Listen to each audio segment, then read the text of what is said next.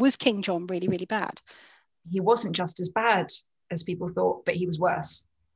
Hello, I'm Natalie from Genealogy Stories, and welcome to Twice Removed, the show where we talk about everything history related.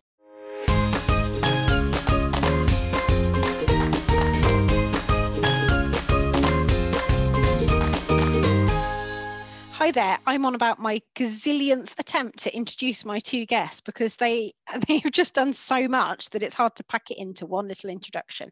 So today I'm joined by not just one, but two incredible medieval historians. So I'm joined by Dr. Sophie Ambler, who is a lecturer at the University of Lancaster in later medieval and European history. She's also author of the book, The Song of Simon de Montfort. And my second guest is Dr. Nick Barrett. He's really well known in the genealogy world for his fantastic work on family history. But you might not know, he's also a medieval historian by training.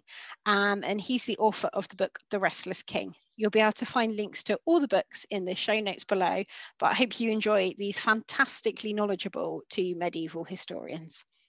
Hi, Nick and Sophie. Thank you for joining me today. I thought I would start by showing you some of the ideas I have about medieval history as someone who knows nothing. And you could tell me how stupid I am or whether I've got any little nuggets correct. So if I just share my screen for a sec, I thought this would be a bit of fun. And now, there we go, share screen. I'm intrigued to see what you found, actually. So, well, you know, we had copyright issues, so if I just go to present. Okay, can you see that okay? Yeah. So this is like my kind of standard medieval troupe here. We've got Robin Hood on the left. We've got women who look amazing, or we've got people who are peasants who normally would be covered in dirt, but I couldn't find any of those images for free. And then randomly somebody playing some sort of instrument with long sleeves. So that's like one take on the medieval history. That's probably summing it up, really. But it's a very romanticized view, isn't it? Yeah. I mean, was Robin Hood real? I mean, maybe that's a good place to start. Is Robin Hood real? I mean, where do you want to begin with that one? There are obviously references to people called Robin Hood or Robin Hood in the pipe rolls that I've seen. David Crook has investigated that in more detail. It's really interesting that during Cade's Rebellion, 1450, many of the leading players used fictionalized characters. Some of them who were brought up for prosecution were described as Oberon, King of the Fairies, and there were references to Robin Hood. So it had passed into folklore and was still being used as a sign of resistance in the sort of 15th century. But, you know, I mean, where do you want to go with that? You know, it's no smoke without fire. I think what he represents is also tells you a lot about medieval history, doesn't it? Because what he represents is sort of complaint against the oppression of royal governments and sheriffs who rip off the poor, and there was certainly a lot of that going on in the 13th century, you know, under King John and under Henry III. So in that sense, there's definitely a strong grain of truth in that story. I was just going to say, is he like a symbol for sort of peasant rebellion? Is that something that was going on a lot at the time? And was King John really, really bad? Sophie, do you want to start on that one? Yeah, I mean, King John, so opinions have differed over the years, but we've done a lot of research in this over the past few years, and Nick's done a lot of work on John's government in particular. And my feeling is that the more work we've done, the more we realised he wasn't just as bad as people thought, but he was worse, both on a day-to-day basis and in the big scheme of things. So kind of the level of oppression and ruthlessness and the political killings and so on, as well as kind of the treatment of ordinary people in the kingdom was pretty bad, actually. Yeah. I think one of the things there is how far he fell given the expectation of hope at the beginning of his reign. A lot of the chroniclers at the beginning, when he brought about peace with Philip Augustus of France at the Treaty of Le Goulet, were saying finally he's ended the vast expenditure that his brother Richard had done, money going overseas, not being spent in England. Sounds like Brexit, really, doesn't it? And there was hope. There was hope that John might be someone who could bring people together. Of course, I agree. I used to go through a phase of not defending John. How could you defend John? But admiring some of his focus on the administrative detail. But of course, the more you look at it, it became this huge machine for extracting money after he'd lost most of his continental lands after 1203-4. A machine that, for the first time, really harnessed the power of his forebears' remote control government. And yeah, it was rapacious. It was relentless, and it sucked all the silver out of the kingdom for large coalitions to fight on the continent. So it's an oppressive regime, possibly one of the most oppressive regimes in English history. So taking a step back then, what was the structure of government? First of all, I suppose, actually, what did England look like?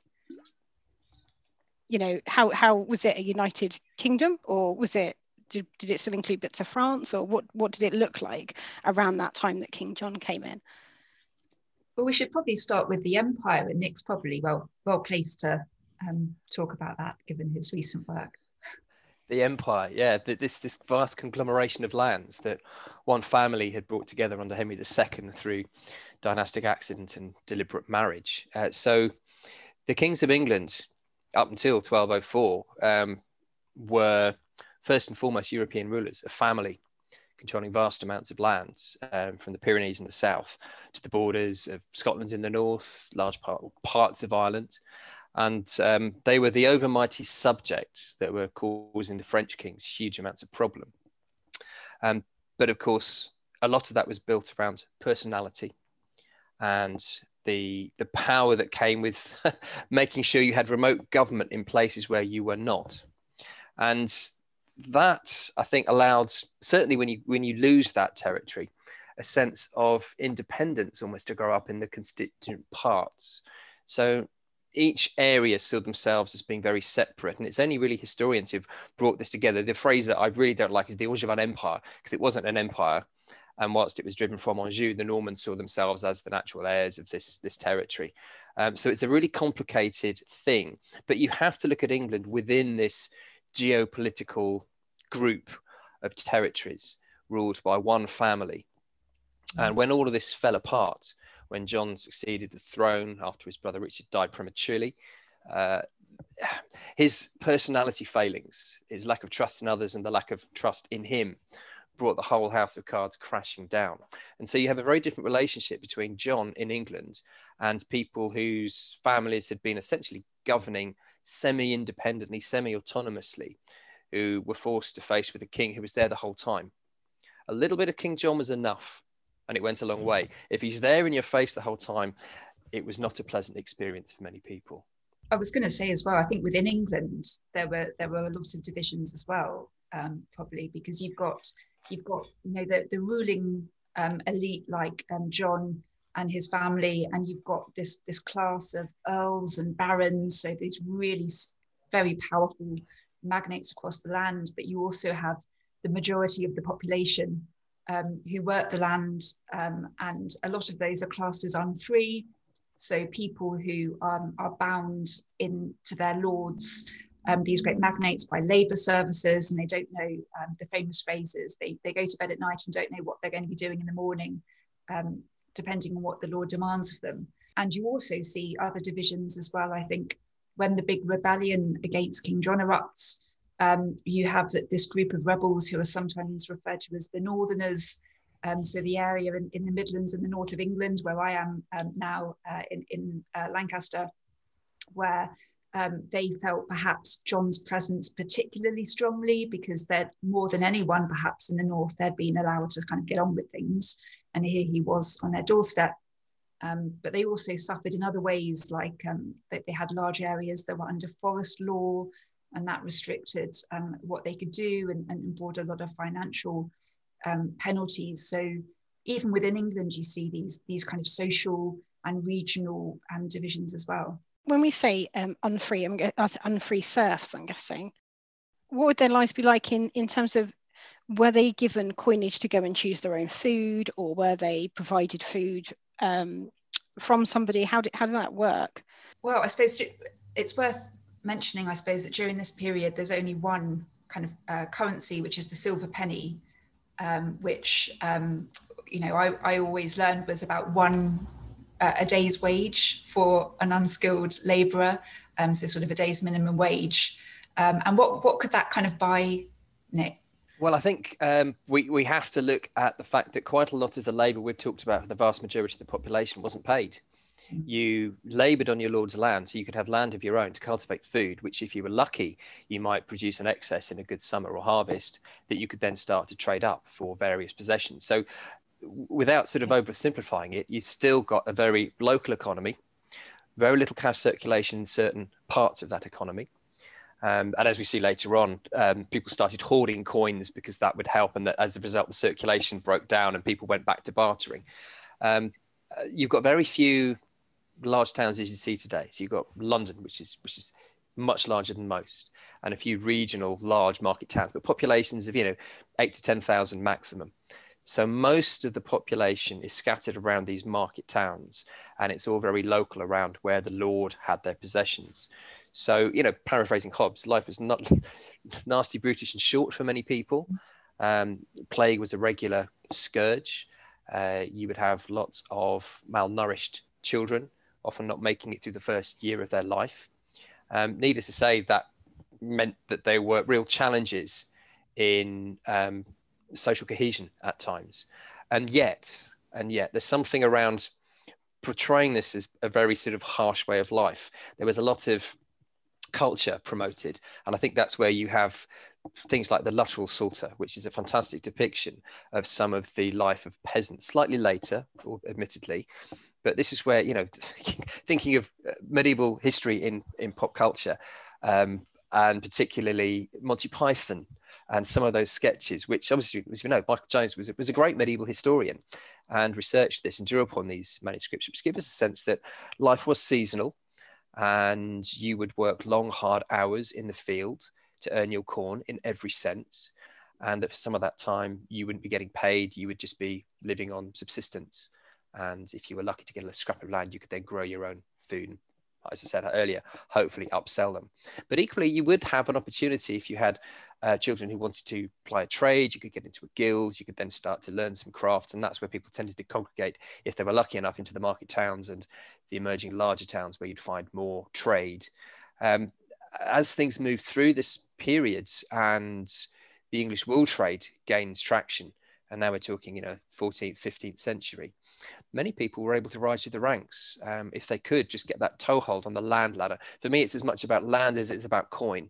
If you get hold of land, you could grow things, you could cultivate things, you could then start to expand. And sometimes that was about having good marriages as well. So now we're talking about the knights in society, the administrative class. And one thing I will say about Henry II and John, maybe not necessarily for the lower ranks of society, they wanted to cultivate a new group of people who weren't the landed gentry, the large aristocrats. They wanted to bring people through, the bureaucrats. And because they were governed remotely, they created a system of class based on merit and of opportunity, often via the church, as clerics and clerks who were able to read and write.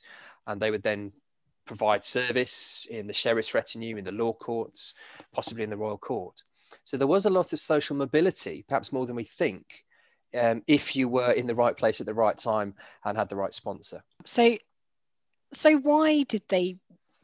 You're saying they wanted to encourage this progression. Why did they want to do that? Why did they want to invest in helping people to progress to more skilled work and bureaucratic work, by the sounds of it, administrative work? What was in it for them? It was out of no sense of altruism for the benefits of the people, but it was in their own interests. There was a constant tension pretty much since the Norman Conquest in 1066 around creating an aristocracy you could trust, who would do some of that local government to take on these really important positions so that royal power could be exercised, sheriffs in particular, but also some of the bailiffs of the royal land, and creating people with their own estates, who'd have their own administrations, who essentially were, semi-independent. There was always this sort of tension between the major families and the crown, particularly as the major families held power, often for providing service to the king, like we've seen lower down, military service in particular, but also financial service as well. And every time someone died, there was always that threat that the king might dispossess the family. And as we see with some of the civil wars, particularly in the reign of King Stephen, after the death of Henry I in 1135, there was huge conflict, and there was that fragility. So the king needed these large families to govern, but they were often a very tense set of relationships. So building up a class of folk who would create a different mechanism, a different way of engaging with people perhaps lower down the social spectrum, but also taking power out of some of these local areas was really key. And that was some of the big reforms that Henry II attempted: a common law for all rather than baronial courts outside of royal jurisdiction, and having people who would staff them and work them was really key. Having a different set of royal officials who that they could trust, not necessarily the aristocrats who may or may not do what the king bid. So it's all part of redressing that balance of power that grew up after 1066.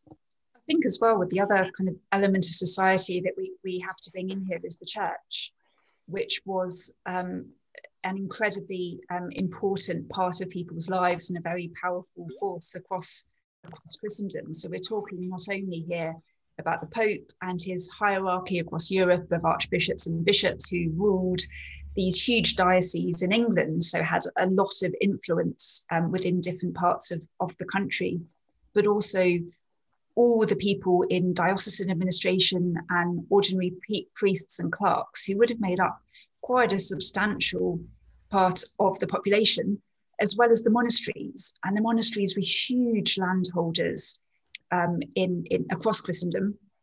So if you think of some of the great, famous abbeys and priories that survive today in ruins in England, these would have been some of the most powerful forces locally and nationally. They would have had a lot of, they would have had patronage from the nobility, but they also would have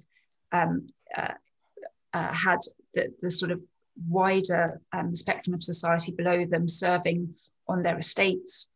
So as well as ministering to the souls of the population, the church would have also been a major sort of economic and political player nationally and internationally.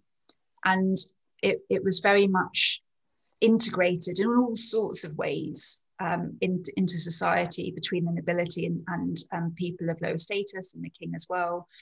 And going back to what we were saying about the situation of people on the lowest rungs of society and those people who were on the breadline, as it were, it would have been the responsibility of the church and the monasteries, but also the great nobles of the time to provide alms and food whenever they could. So King Henry III of England, for instance, who's King John's son, he's sometimes providing food on a daily basis for hundreds, and on big occasions, many, many, many thousands of poor people for sort of the benefit of his soul and the souls of his family and ancestors, and because of this Christian duty to provide for the poor. And you also see that influence of the church shaping politics at various points. So probably not a lot of that gets into some of the attitudes towards people lower down in society in Magna Carta in 1215. They're very much kind of kept down by the great barons, but by the time you get to the 1250s and 1260s, where we see this new wave of revolution led by Simon de Montfort, there's very much a feeling that's inspired by ideas in the church that there's an obligation to look after your tenants and people lower down society, no matter what you're obliged to do legally, but what you should do. I'm guessing presumably these unfree serfs, when they weren't being treated particularly well, or when they were starving, presumably they didn't just sit around going, oh well, that's tough, that's my lot in life. Presumably there were lots of different uprisings. Probably not as many as we might think, because they were usually repressed very brutally locally. Okay. But also, when you think of an uprising, you think of organisation and communication. And it's probably more extraordinary that they happened at all, given the lack of that coordination, communication literacy levels, for example. You know, there's probably one major one per century, but quite a lot of the revolts that we see are led by a more educated elite, you know, okay, particularly when it starts to move into almost about revolutionary territory. But, you know, the Peasants' Revolt is the main one that people talk about at the end of the 14th century. And that is where you had a whole range of factors coming together. But even then, some of the early originators were talking around some of the ideas of change, and had looked at some of the legal impositions, Statute of Labourers, for example, which restricted freedom of movement at a time when it was in many ways a labourer's market. The Black Death had come and taken away large parts of the population.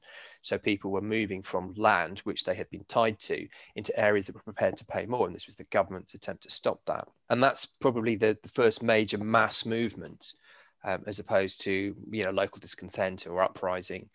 And it's fair to say, you know, it wasn't just the laity that would suppress these as well. It was in the interests of the clergy as well with their large estates. That there's a really interesting and really detailed set of records, which I think bring quite a lot of this together.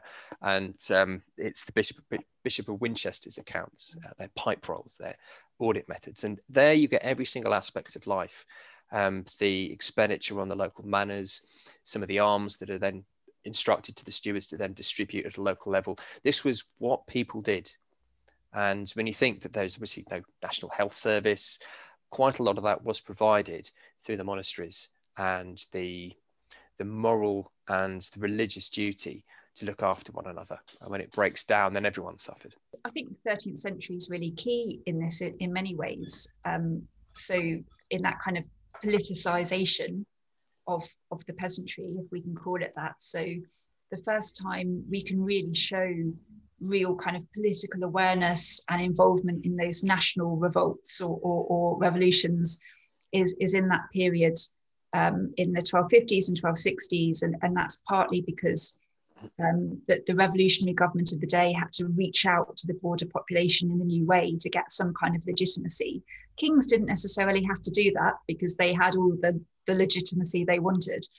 So you get reports of people, you know, amongst the lowest ranks of society in the 1260s joining the revolution led by Simon de Montfort, and some of it under their own steam, some of it under orders, but a lot of it showing evidence that people are aware what the issues are and what they're arguing for. But also, I think what really helps that change, going back to what Nick said about communication and how important that is if you do, if you are going to have a large scale movement, was again the church. So one of the really important jobs that the church took on in the 13th century was the publication of Magna Carta. So the bishops and priests took it upon themselves to read out Magna Carta to make sure everybody knew its terms, because they were charged with enforcing it by church sanctions. So the charter would have been read out, you know, in parish churches and in marketplaces. So people would have had an awareness of what was being guaranteed to them, supposedly, by the powers that be. So you can see that kind of communication network and awareness growing over the 13th century. You mentioned Simon de Montfort. Could you tell me a bit about who he was and why he's so important?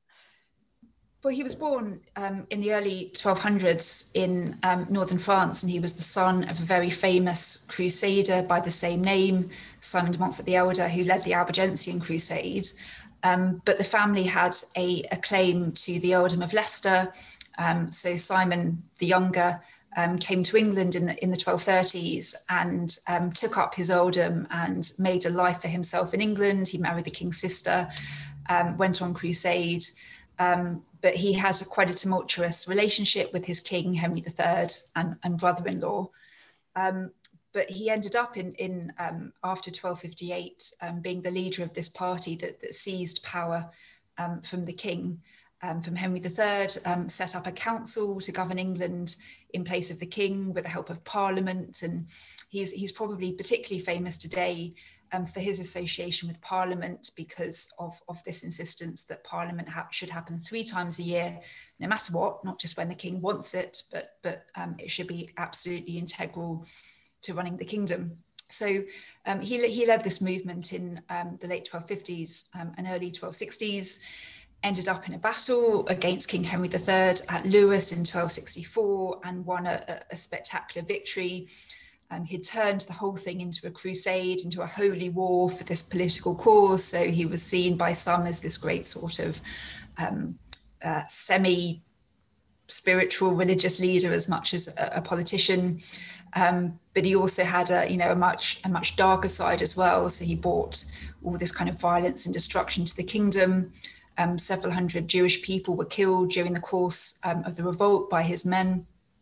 And then it all came to a head in 1265 at the Battle of Evesham, where he and his men were cut down in very nasty fashion by Prince Edward, the future Edward I, Henry III's son. And that was an end to that revolutionary period. You mentioned there about the massacre of the Jewish people. Was, I tend to think of medieval England as being Christian through and through.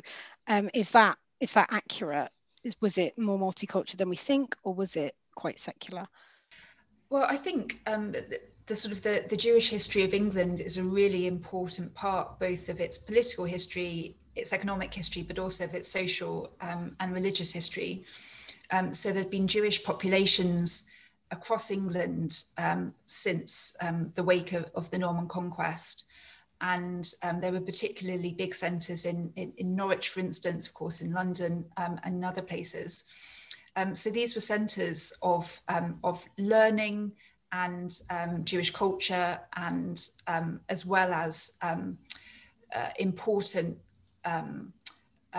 financial centres, because elements of the Jewish population did have a big part in money lending and financing people at particularly sort of the middling levels of society. So there was resentment against them, partly because of that, but also because of sort of anti-Semitism. And again, the 13th century is quite key here, because what you see is firstly the financial exploitation of the Jewish population by England's kings on a whole new scale. England's Jews were considered crown property, which meant the king could tax them at will. And kings did that more and more and more, King John and then Henry III. Henry III also set out to convert many of England's Jewish population as well. He got their resources when he did that, so that was another incentive. So that by the end of Henry III's reign, the population had been whittled down to a fraction of its former size, either because people had converted to Christianity, perhaps to avoid, financial devastation. The communities had been taxed into ruin. There had been particular violent attacks like that under the Montfortian regime. So that by the time that Edward I came to power, it was relatively easy and politically expedient for him to announce the expulsion of Jewish people from England. So Jewish history, I think, ties into so many different parts of England's story in this period. It's really interesting that 3-4 centuries later, when Shakespeare's writing Merchant of Venice, that whole money lending and that prejudice against it is still there. When we think about the faith of people, the Christian faith, how different would that look to church today? I'm presuming it was a lot stricter. I think I was reading something that said that technically you could only have sex about 7 times a year if you were to follow the lessons by the rule book. How accurate is that, or is that a pop culture myth? I think technically there might have been various restrictions on when people couldn't have sex, but if you trace all the birthdays of different families, you'd probably find a slightly different story.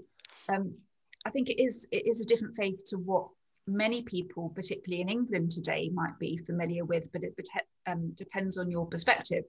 So it's Catholicism, and it's also let's say a pre-mid 20th century Catholicism, and perhaps some of the most important elements of that differ from our culture today. I suppose it's not necessarily just belief in God, which many people today, even if they're not part of an organized religion, might say they believe in God. But also kind of the pattern of the year with feast days and holy days, with mass, but also things like attitude towards the dead. So in the Middle Ages, as you know, in Catholicism today, there's a very strong relationship between the living and the dead, and the living have an obligation to pray for the dead, and the dead, from their position of authority, kind of in heaven, hopefully eventually, have an obligation to look after the living as well. So that ties so much of what we see in medieval culture, whether it's kind of the obligation to give money or land or pray for the benefit of people's souls, through to it affects everything from patronage to the church, to law, to people's ordinary patterns of life. It's completely imbued within society in a way that perhaps is not familiar to many sort of people today who don't follow that kind of organized faith. I mean, that's not to say that everybody strictly believed everything all of the time in the same way. So that's not the case, but it's a sort of a community religion. And I think it's really shown in the fact that church and state were just that. These were the only two shows in town in many ways, and the church controlled individuals' relationship with God through services. As you said, the feast day, we pivot around Christmas and Easter, but there were lots more of these that people would observe. But also heresy would be stamped out quite vigorously. You know, Simon de Montfort the Elder was only one of a number of examples of crusades, holy wars against one's own population, because they dared to believe or practice a different form of worship. So it was a fairly tight control.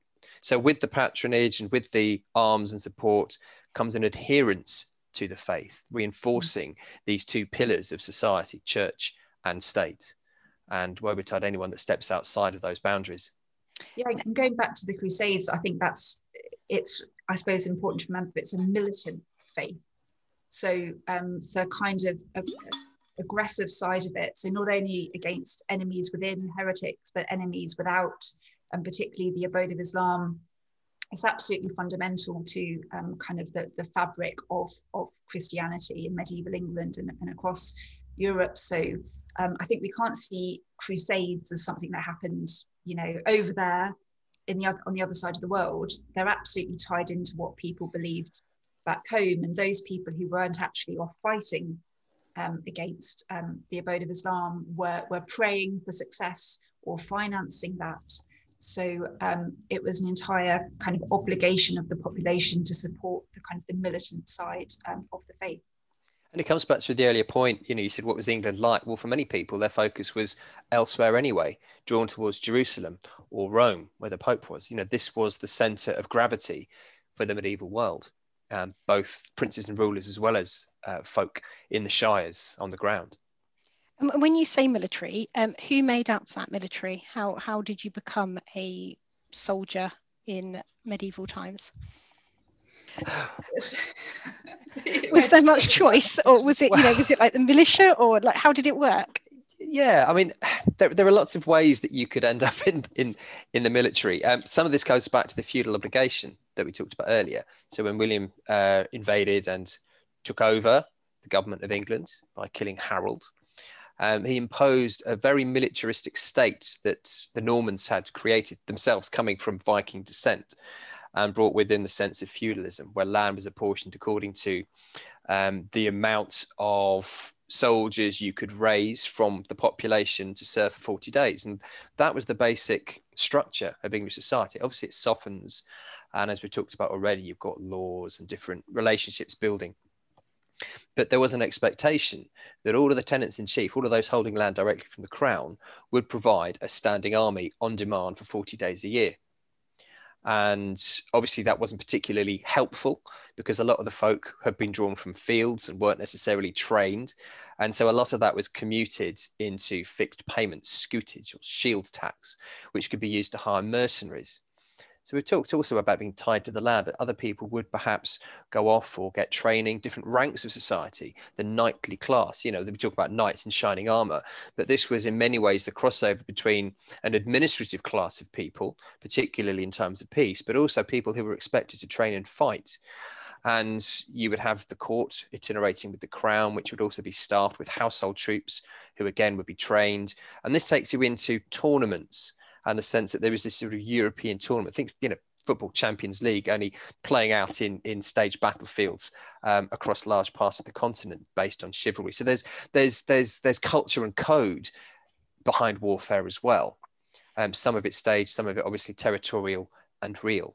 So there are different ways in, but the means of recruitment would change over time. And there's some really great and detailed records about how soldiers would be recruited and hired by both means, via indenture, so an agreed period that you would serve and payment would come through, or through some of these old forms of feudal tenure, which gradually died out. And you can see this big shift in the, as Nick was alluding to, in the 14th century and the 15th century, where we get these indentures, these contracts for service in the army. And this has been one of the big areas of research over the past few years, led particularly at the University of Southampton by Anne Curry, where you can trace these armies of the English kings in the 100 Years' War through these contracts. And you can actually see how many people are being recruited for each campaign. You can see what they were paid. You can see a lot of their names. And you can also see the shift that takes place between the armies that were made up mainly of knights, of kind of the military and social elite, towards the armies that were made up predominantly sort of 3-to-1 by archers, by lower status troops who became incredibly important in the campaigns of the 100 Years' War. So all of that information is available to us and allows us to sort of see that change in how people got to become soldiers, or how they came to serve, but tracing their careers in some cases, seeing what conditions were like for them. And this is set out for anyone who's interested, and also in tracing, perhaps if they wanted to see their kind of local or family roots in the medieval soldier database, where a lot of these names are gathered. You both mentioned the sources there, and I find that quite interesting because medieval history is sometimes, or the period is sometimes referred to as the Dark Ages, and I know that's a really unpopular term amongst medieval historians, and I got the impression that was not because people were uncultured or that they weren't looking at arts and that kind of thing, but as in there just weren't as many records and there was this dark patch. Could you tell me why it developed that nickname and why it's not accurate? Well, it's probably not accurate because apart from anything else, it covers an earlier period when there genuinely were fewer records. When you get to the medieval period, you've got a really wide and vibrant range of resources, certainly for people like me who love delving into records of the exchequer, the accounting machinery for the crown. There's almost too much because you get this sort of explosion of bureaucracy in the 12th century, driven by the crown in many ways, looking at new ways of interacting with local officials and extracting revenue and granting land and making appointments. So you've got the central writing office of the crown, the chancery, creating enrollments, so copies of the material that they're sending out, these instructions. You're also getting petitions coming back in from the locality. So you've got this birth of bureaucracy from the 12th century onwards. But that's only one part of the communication structure that you've got. And then there's fantastic work. We talked about arts and culture going on in all walks of life, but particularly driven by the church. And we also know, but it's harder to find the evidence for, that there were private correspondence networks. And there's been some great work done on some of the families that were communicating with each other in personal letters, as well as the formal production of manuscripts or incunabular books. So these are effectively, handwritten but mass-produced, pseudo-printed books as you start to get into the 15th century. But chronicles, I love chronicles, and I think so we both use them in our work in different ways. People like Matthew Paris, who often kept two copies of his work, one that could be produced for the king or the royal officials as they would come to visit, which were relatively complimentary, and then the more acerbic and honest versions, picking up local gossip and news and writing them down, often rehearsing previous recitals of events from the past that chronicled the story of the area, of the monastic house, but also some of the big events. And there were lots of conflicts in those stories, as you'd expect. In the way you find, three people talking about an event might have different impressions. So the historian has to wade through this material, but it is skewed very much towards the bureaucratic and also the elite. And I think that's the big difference with some of the work that we've done around family history. You don't tend to get the survival of records that tell you what the folk in the fields were thinking or doing, unless they fall foul of some of these bureaucratic machines.